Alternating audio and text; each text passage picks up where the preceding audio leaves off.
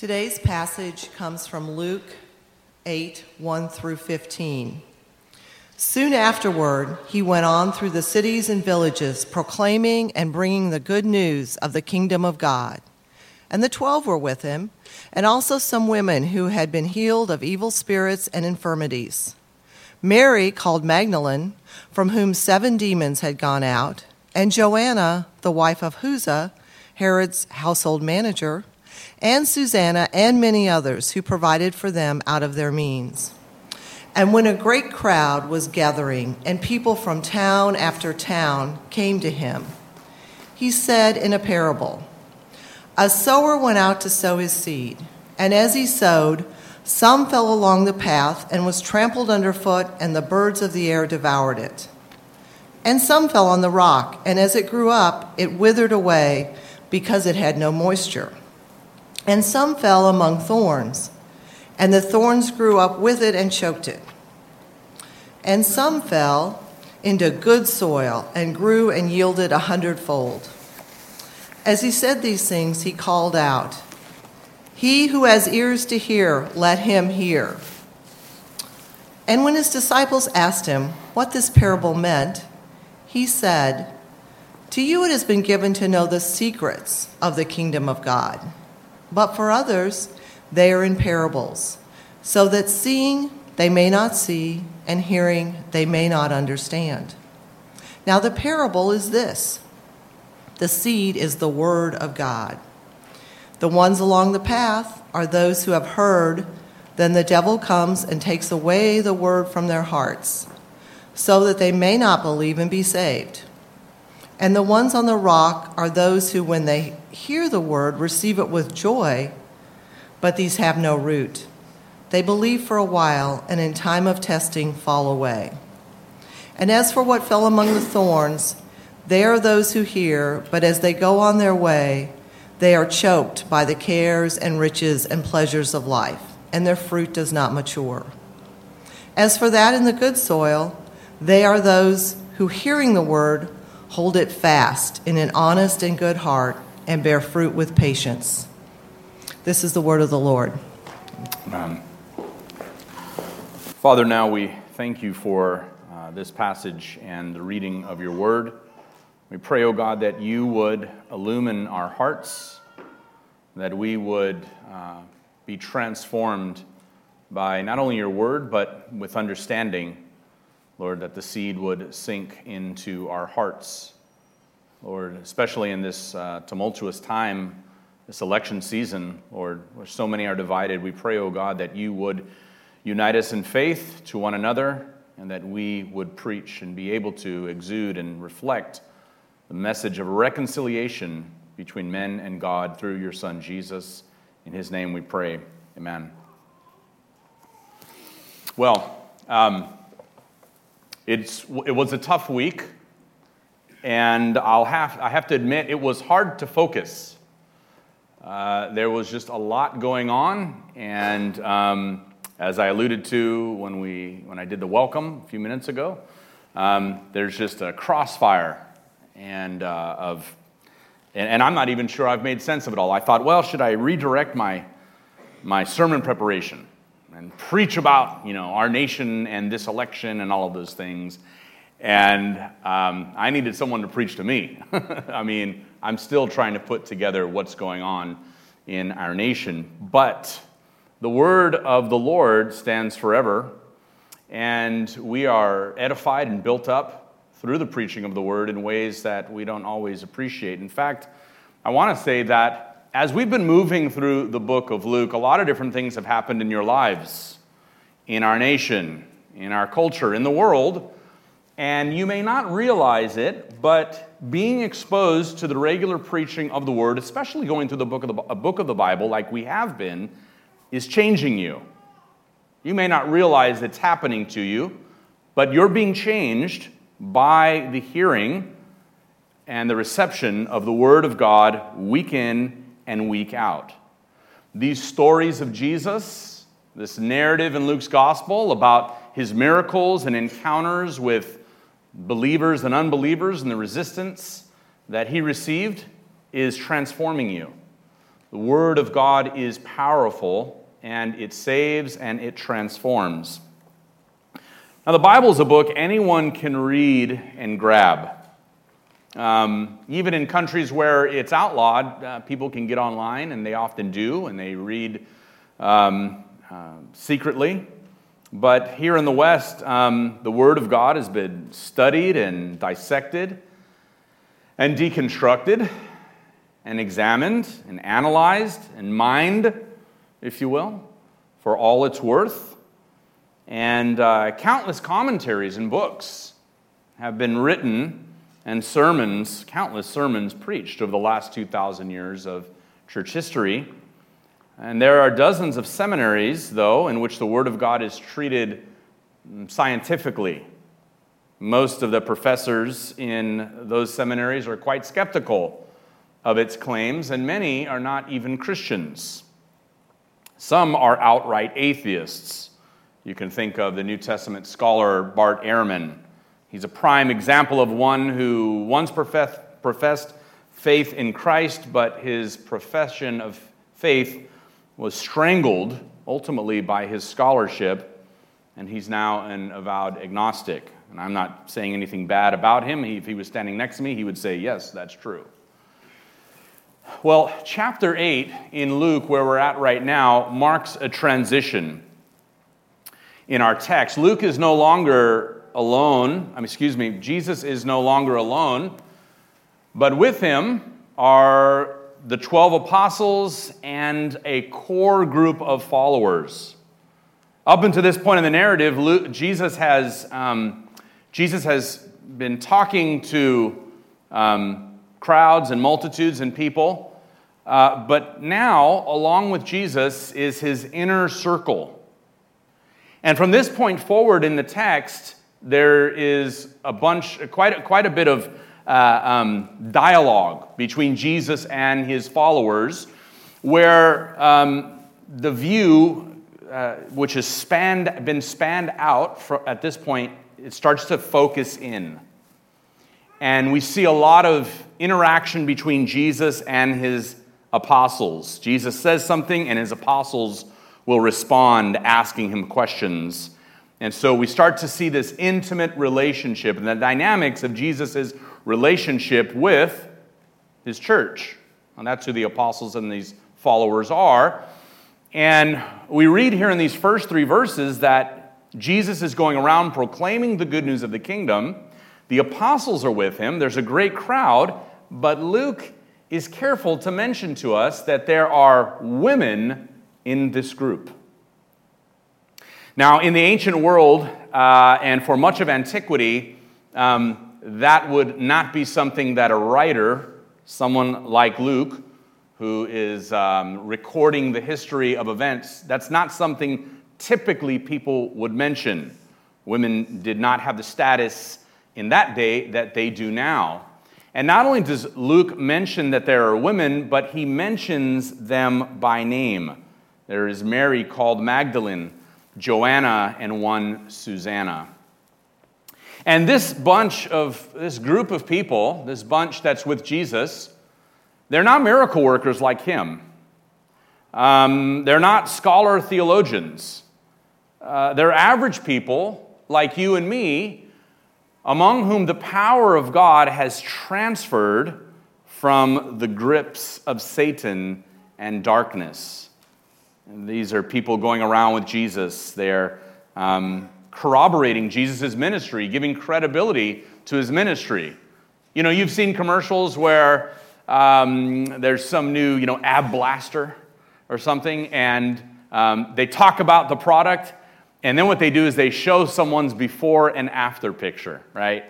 And they've got the muffin top and all of those things, and the next picture, and they're completely ripped, and the product is usually some silly little twisty machine, but the idea is that if you see the product's capability in other people like you start to think, well, maybe there's something to this. And these people following Jesus are average people. And as you see them, especially if you were in that day, and if you knew any of those people, you would say, oh, Mary, that's the crazy lady. That was the crazy lady. Look at her. She's got poise. She's graceful. Something's happened to Mary. Or the others that were with Jesus, who Luke tells us were healed of many diseases and demons were cast out of them. And it would be hard for you to deny that Jesus was doing something powerful. He was not just some magician, a trickster, a charlatan. That even if you didn't know what Jesus was, you knew that what he was doing was different than anything anyone had ever done before. And so the Spirit is at work in this group of people, sanctifying them. Now, I just mentioned these women a minute ago. Mary Magdalene, whom 7 demons had gone out. Well, Joanna, the other woman they mentioned, is the wife of one Chusa, Herod's, her husband, the wife of Chusa, Herod's household manager. So the person who runs Herod's household, his wife is a disciple of Jesus. And another woman named Susanna, and Luke tells us they're financing the movement. They are giving of their resources to help finance the movement. Yes, even in the first century, Jesus needed money to keep the ball rolling. And they're helping to finance the movement. And it's a diverse group. And they've left everything to follow Jesus. And so there's this dialogue we're about to see between Jesus and his disciples, and this heightens the drama. This helps to heighten the drama for us to see what's really going on.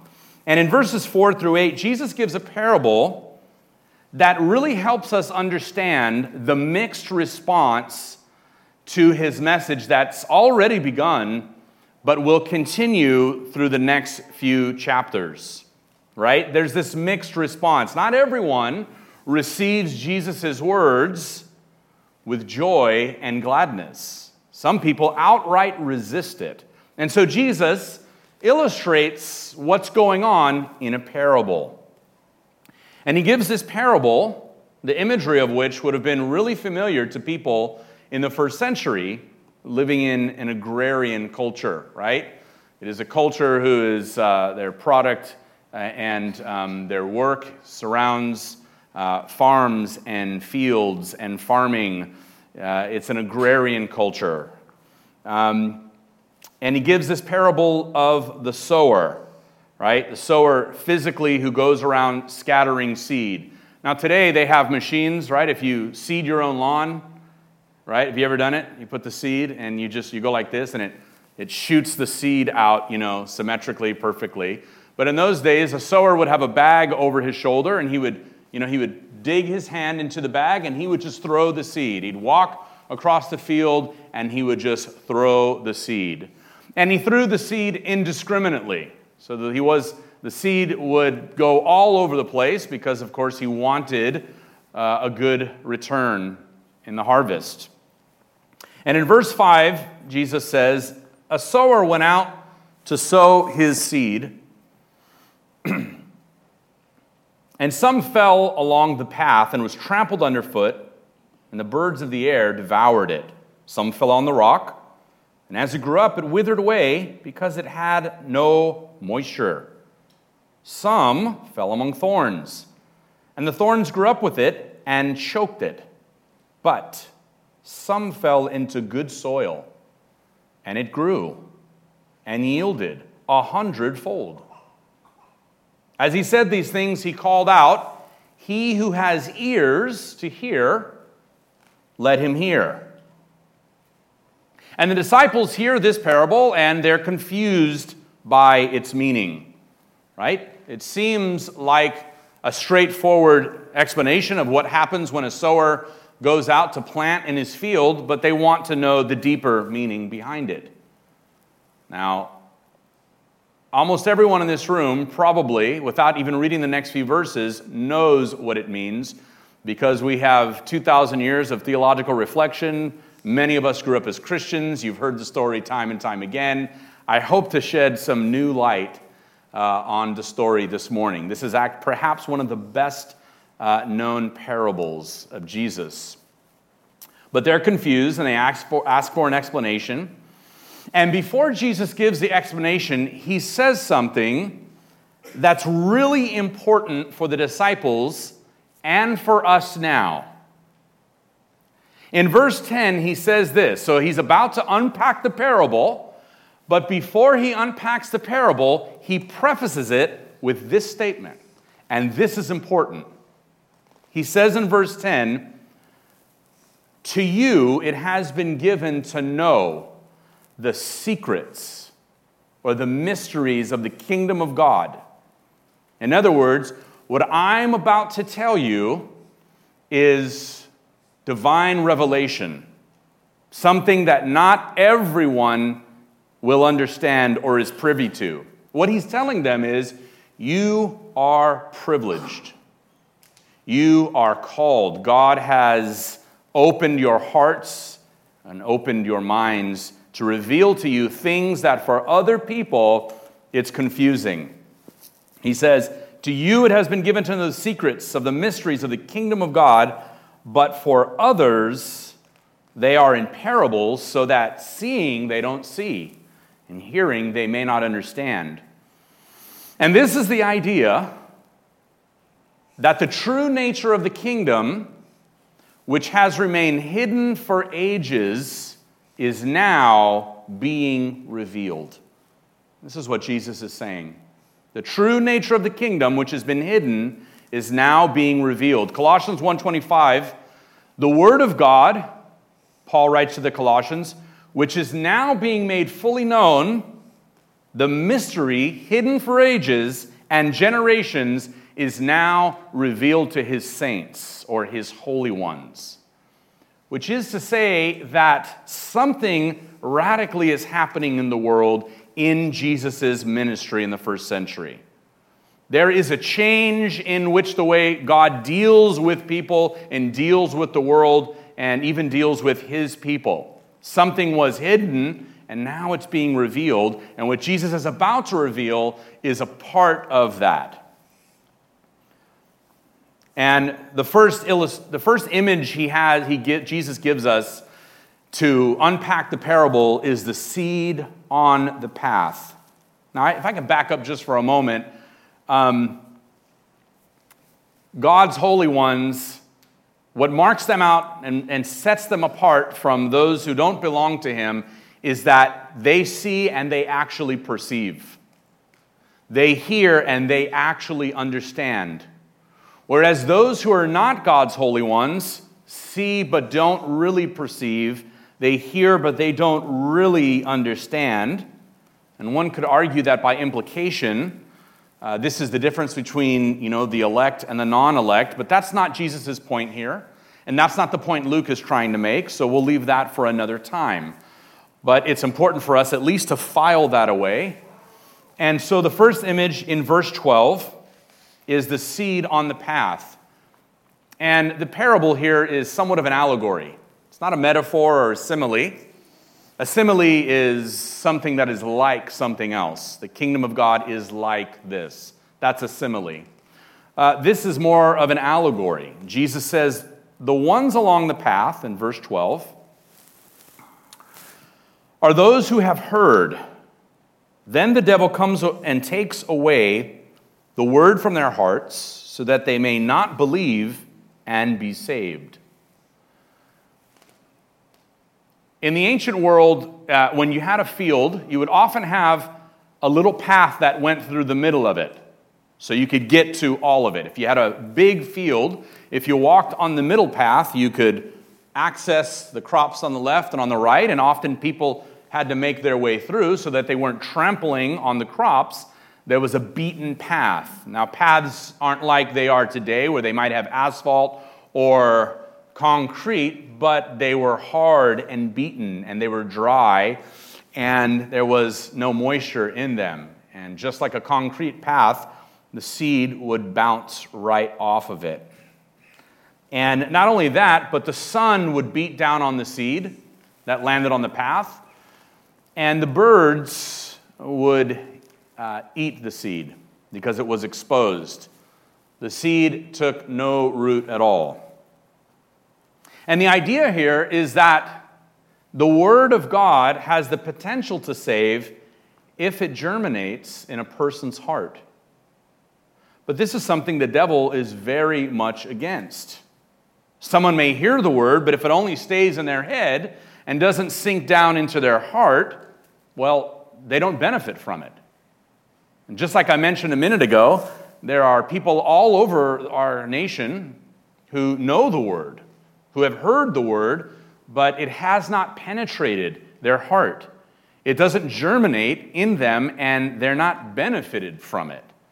I can't tell you how many people I know who are Christians who tell me, I grew up in the church. I grew up hearing the Bible, but it just never sank in, right? Some of us have that testimony. Well, this is the seed that lands on the path. And what's important for us to recognize is the preaching of the Word of God is a battle between God and Satan for the hearts of men and women. Our culture, we said a minute ago, is a perfect example of it. But whenever the Word of God is preached, there is spiritual warfare because Satan desires to snatch away the Word of God like a bird snatching a seed on a path where the seed has not taken root. There is spiritual warfare every single time you hear the Word of God, whether it's here on Sunday morning or you're listening on the radio, your favorite podcast, or you're reading it. Spiritual warfare is taking place because Satan is attacking, trying to snatch away the Word of God and prevent it from germinating in you. Some of us, don't know what to make of spiritual warfare. What do we think about spiritual warfare? Every time you hear the Word of God, there is spiritual warfare. Because not only Satan, but the residue of hardness in your heart wants to resist the Word of God's claims and ownership over you. And you know this to be true because sometime during this past week, you failed to obey the Word of God. I failed to obey the Word of God. There is spiritual warfare going on every time the Word goes out, just like a seed laying bare on a dry, hard path, exposed to the sun and the birds of the air. Now, in all fairness, this verse isn't talking about Christians, but those who don't believe and aren't saved. So Jesus, in the grand picture, is giving us a picture, an image of those who do and don't receive the Word. But I thought for a moment that application is apt for us today. Now, the second image is seed that falls on the rock. And in the first century world that Jesus was preaching in, there would have been a thin layer of ground with limestone right underneath the soil, the topsoil.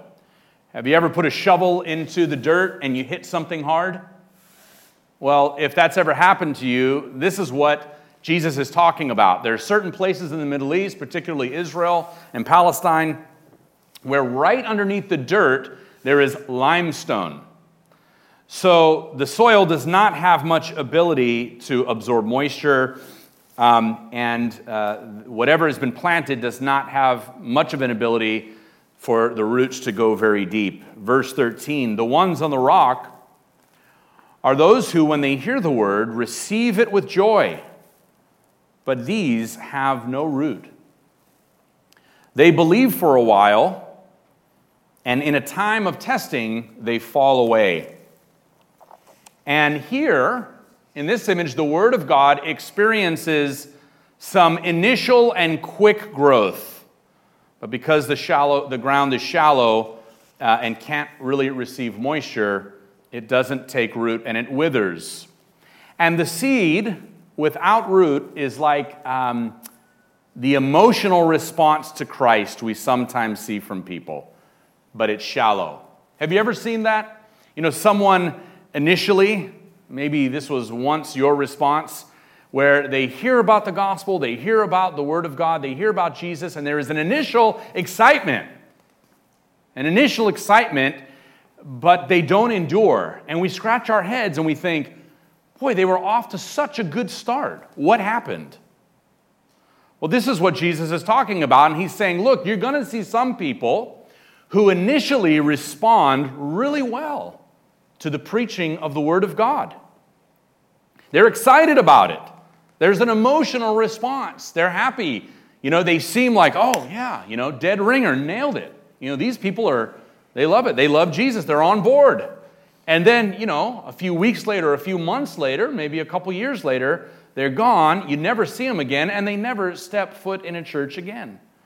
I ran into a guy this weekend, and he said he grew up as a Southern Baptist, and his wife still goes to the Southern Baptist church. And I asked him, how long has it been? And he said it's been like over a decade that he's been in church.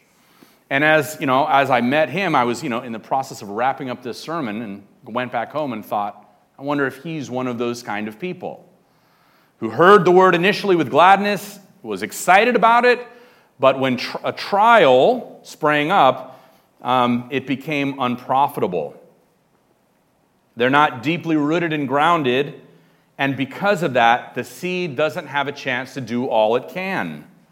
And when temptation comes, it gives into it. Now, it says trials, but the context and the original word really connotes the idea of temptations, those kinds of trials. And so when temptation to sin arises, they give into it. And of course, it, chokes out or crowds out the Word of God.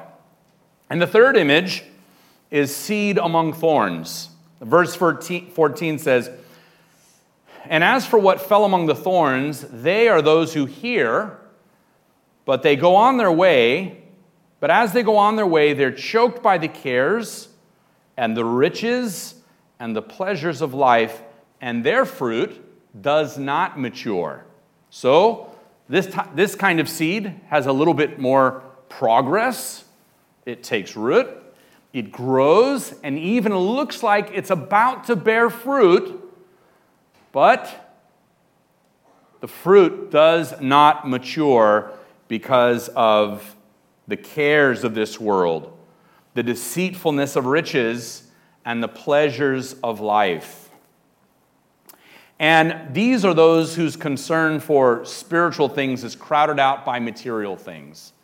And this is something every one of us who even believes still struggle with, right? For this people, the Word of God is choked by worry, by riches, pleasures. If trials can choke the Word, so can the good life, right? It's not just struggles that threaten the Word in us, but the good life. I remember years ago, I worked in a grocery store, and we had the magazine rack, and in my early 20s, I would go over there and look at the Robb Report. Who knows what the Robb Report is? The Robb Report, where every one of us who's ever looked at that magazine, we look at things we know we'll never, ever have, a $50 million, 150-foot yacht or something crazy like that. And at some point, you have to wonder, who are these people, right? Like, who are these people who are able to, not only buy this magazine, but get the stuff in it, right? Well, these are people who often, not all of them, maybe some of them are Christians, I'm not making a judgment about them, I'm just using it as an illustration to say what this type of soil lands on are the people who often are wrapped up in the cares of this life, living the good life, riches and pleasures, and worries about their riches and pleasures. Right? You say, well, wait a minute. Are they worrying or are they living the good life? Well, often people who are living the good life, all of their worries are wrapped up in maintaining the good life. They're not worry-free. They don't go to bed and have excellent night's sleep every night. They're thinking about how they can continue the good life. And that also chokes the Word of God. There's someone who's been in my life for many years. I've shared the gospel with this person many, many times. But they're consumed by money. They worry about it. Who wants to take it? How much, they're spending. All of their life is about their money, planning their next vacation.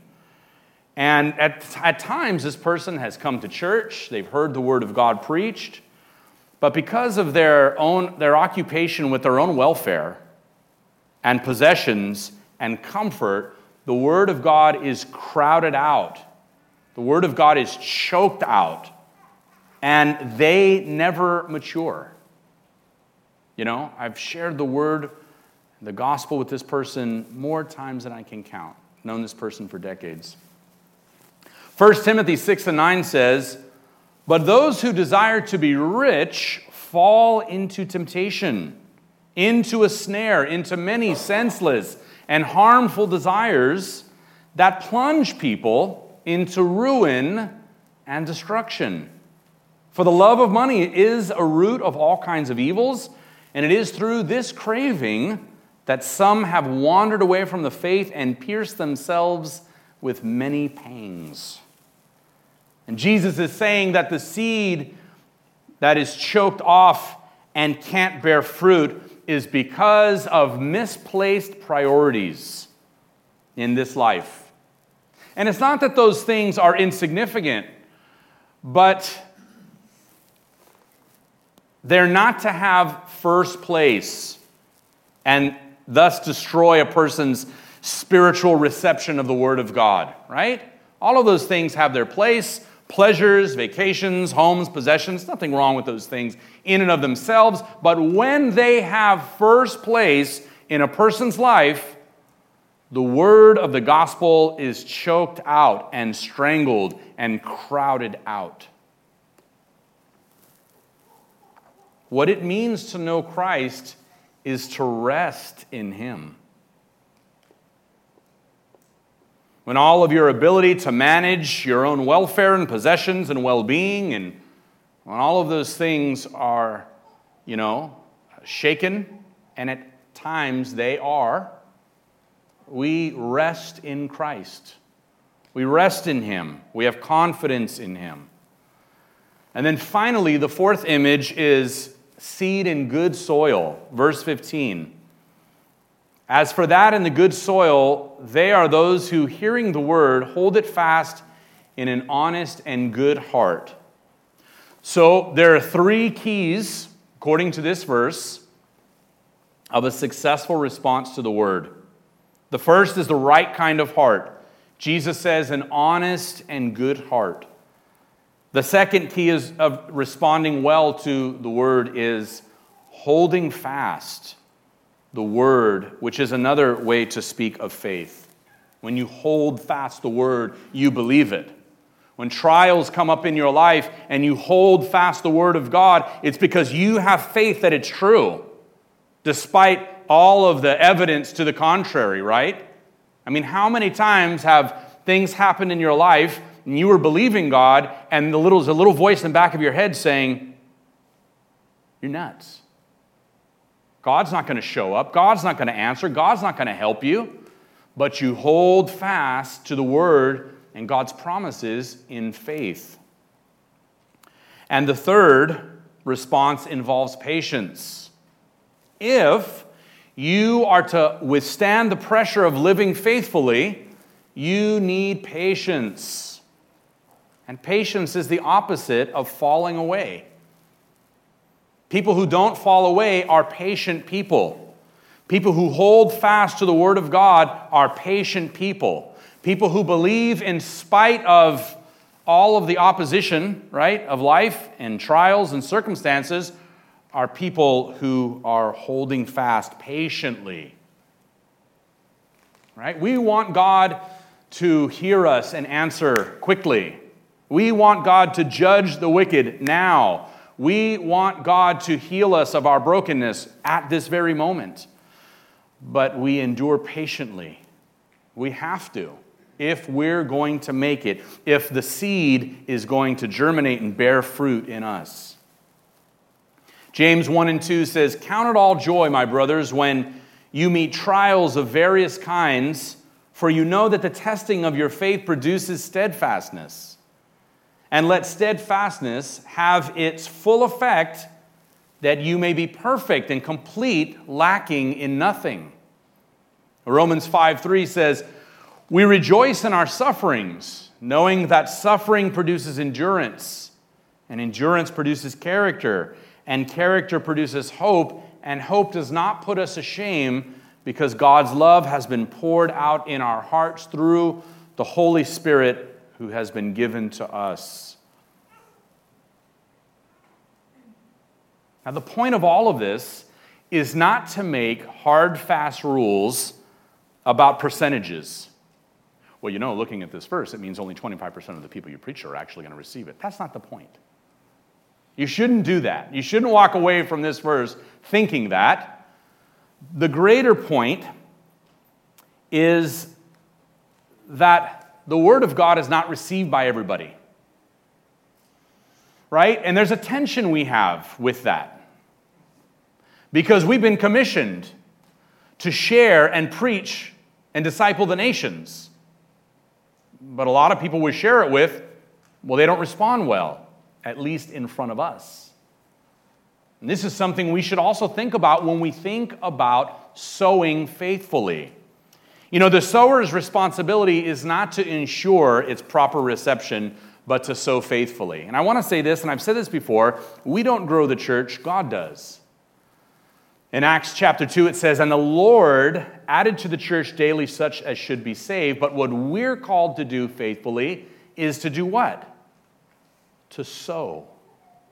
We're called to be faithful sowers of the seed. God calls us to be faithful sowers. And so the question for us this morning is, are we being the good soil? And are we also sowing faithfully? Are we receiving the word with a good and faithful heart, holding to the word steadfastly, patiently? Or are we frustrated with God because God hasn't given us everything we wanted or been to us everything we think He needs to be right now at this point in our lives? Or do we endure patiently? Are we the good soil? Are you also sowing faithfully? We don't have the prescience to predict who will or won't receive the word, and that's not the point. It's not for us to try to figure out who will receive the seed. It's not for us to try to figure out in advance the type of soil people are before we sow seed. Remember, the sower sows indiscriminately, puts his hand in the bag, and he sows indiscriminately. I remember when I bought my first house in 1995, it was, the design of the front and backyard was kind of like a rocky desert motif. There were gravel and cobblestones and rose bushes, but it wasn't lush, and I wanted grass. And so I dug up all of this stone and rock and gravel, and then I just had bare dirt, but it was dry desert dirt. Southern California is really a desert. And they've brought in water from the Colorado River, and that's why there's lush places, but it's really dry. And my dad came over, and we rented a rototiller. I don't know if you know what that is. Rototill machine, and it's got spikes, and you put it in the ground, and it tills the ground. And when you till the ground, there's all these rocks. And we got a big, long blade, and we evened it out, and we soaked it for a good while. And I didn't know how to do any of this. My dad, he had the green thumb, and we went together, and we bought 40 bags of manure and 40 pounds of seed. And it was just a little small house with a tiny little front yard and a small backyard. And we perfectly laid out the first 20 bags of manure, and we soaked it with water, and then I went with that little machine, and the little seed spreading machine, 20 pounds of seed on top of the manure, and it was bouncing off the walls. It was all over the place. And then we laid down another 20 bags of manure and flattened it out and did another 20 pounds of seed. So, this was a lot. And I watered the heck out of it. But it was going into the winter. And it was maybe mid-November. And it's starting to get cold. And yes, in some places in LA it does get cold. And some of the grass started to spring up. But it was patchy. And I thought, I ruined it. All this hard work. I didn't do my homework. I didn't know enough. And we went into the winter, and it was just a cold, wet lawn of manure with a couple patches of green grass. But the spring came. And as we went into March, the grass started to come up. And it came up so lush. It came up so thick. I mean, I had the greenest, thickest grass in the neighborhood by the time I got to the end of April. And we don't always see the fruit maturing in front of our eyes when we sow the Word of God. We don't always see it prop up right in front of us. And the Bible tells us some are planters and some water. But God, sometimes immediately and sometimes next spring, or 2 to 3 springs down the road, God gives the increase. And so we fulfill our missional calling ultimately by faith, knowing the power of the Word to transform the hearts of those God has chosen to hear and receive it.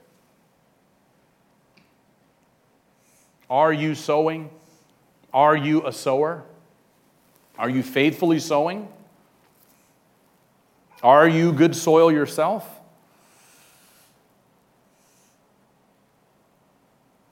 Let's be good soil. Let's be the kind of people that the Word germinates in and bears fruit, that we also might be faithful sowers. Let's pray. Father, now we thank you for the fact that by your grace, the Word of God has germinated in our hearts. And for those of us here who have not responded in faith to the preaching of the Word and the gospel of Christ, we pray that there would be a response in us. For those of us who have been preoccupied with the cares and worries of this life or temptations to sin, and the Word of God has not had first place in our hearts, we pray that you would transform and convict and save. And that we would be that final category of fruit-bearing soil, good, rich soil, nutrient-rich, nutrient-filled soil. Lord, producing fruit for the coming harvest when you return. We thank you now in Christ's name.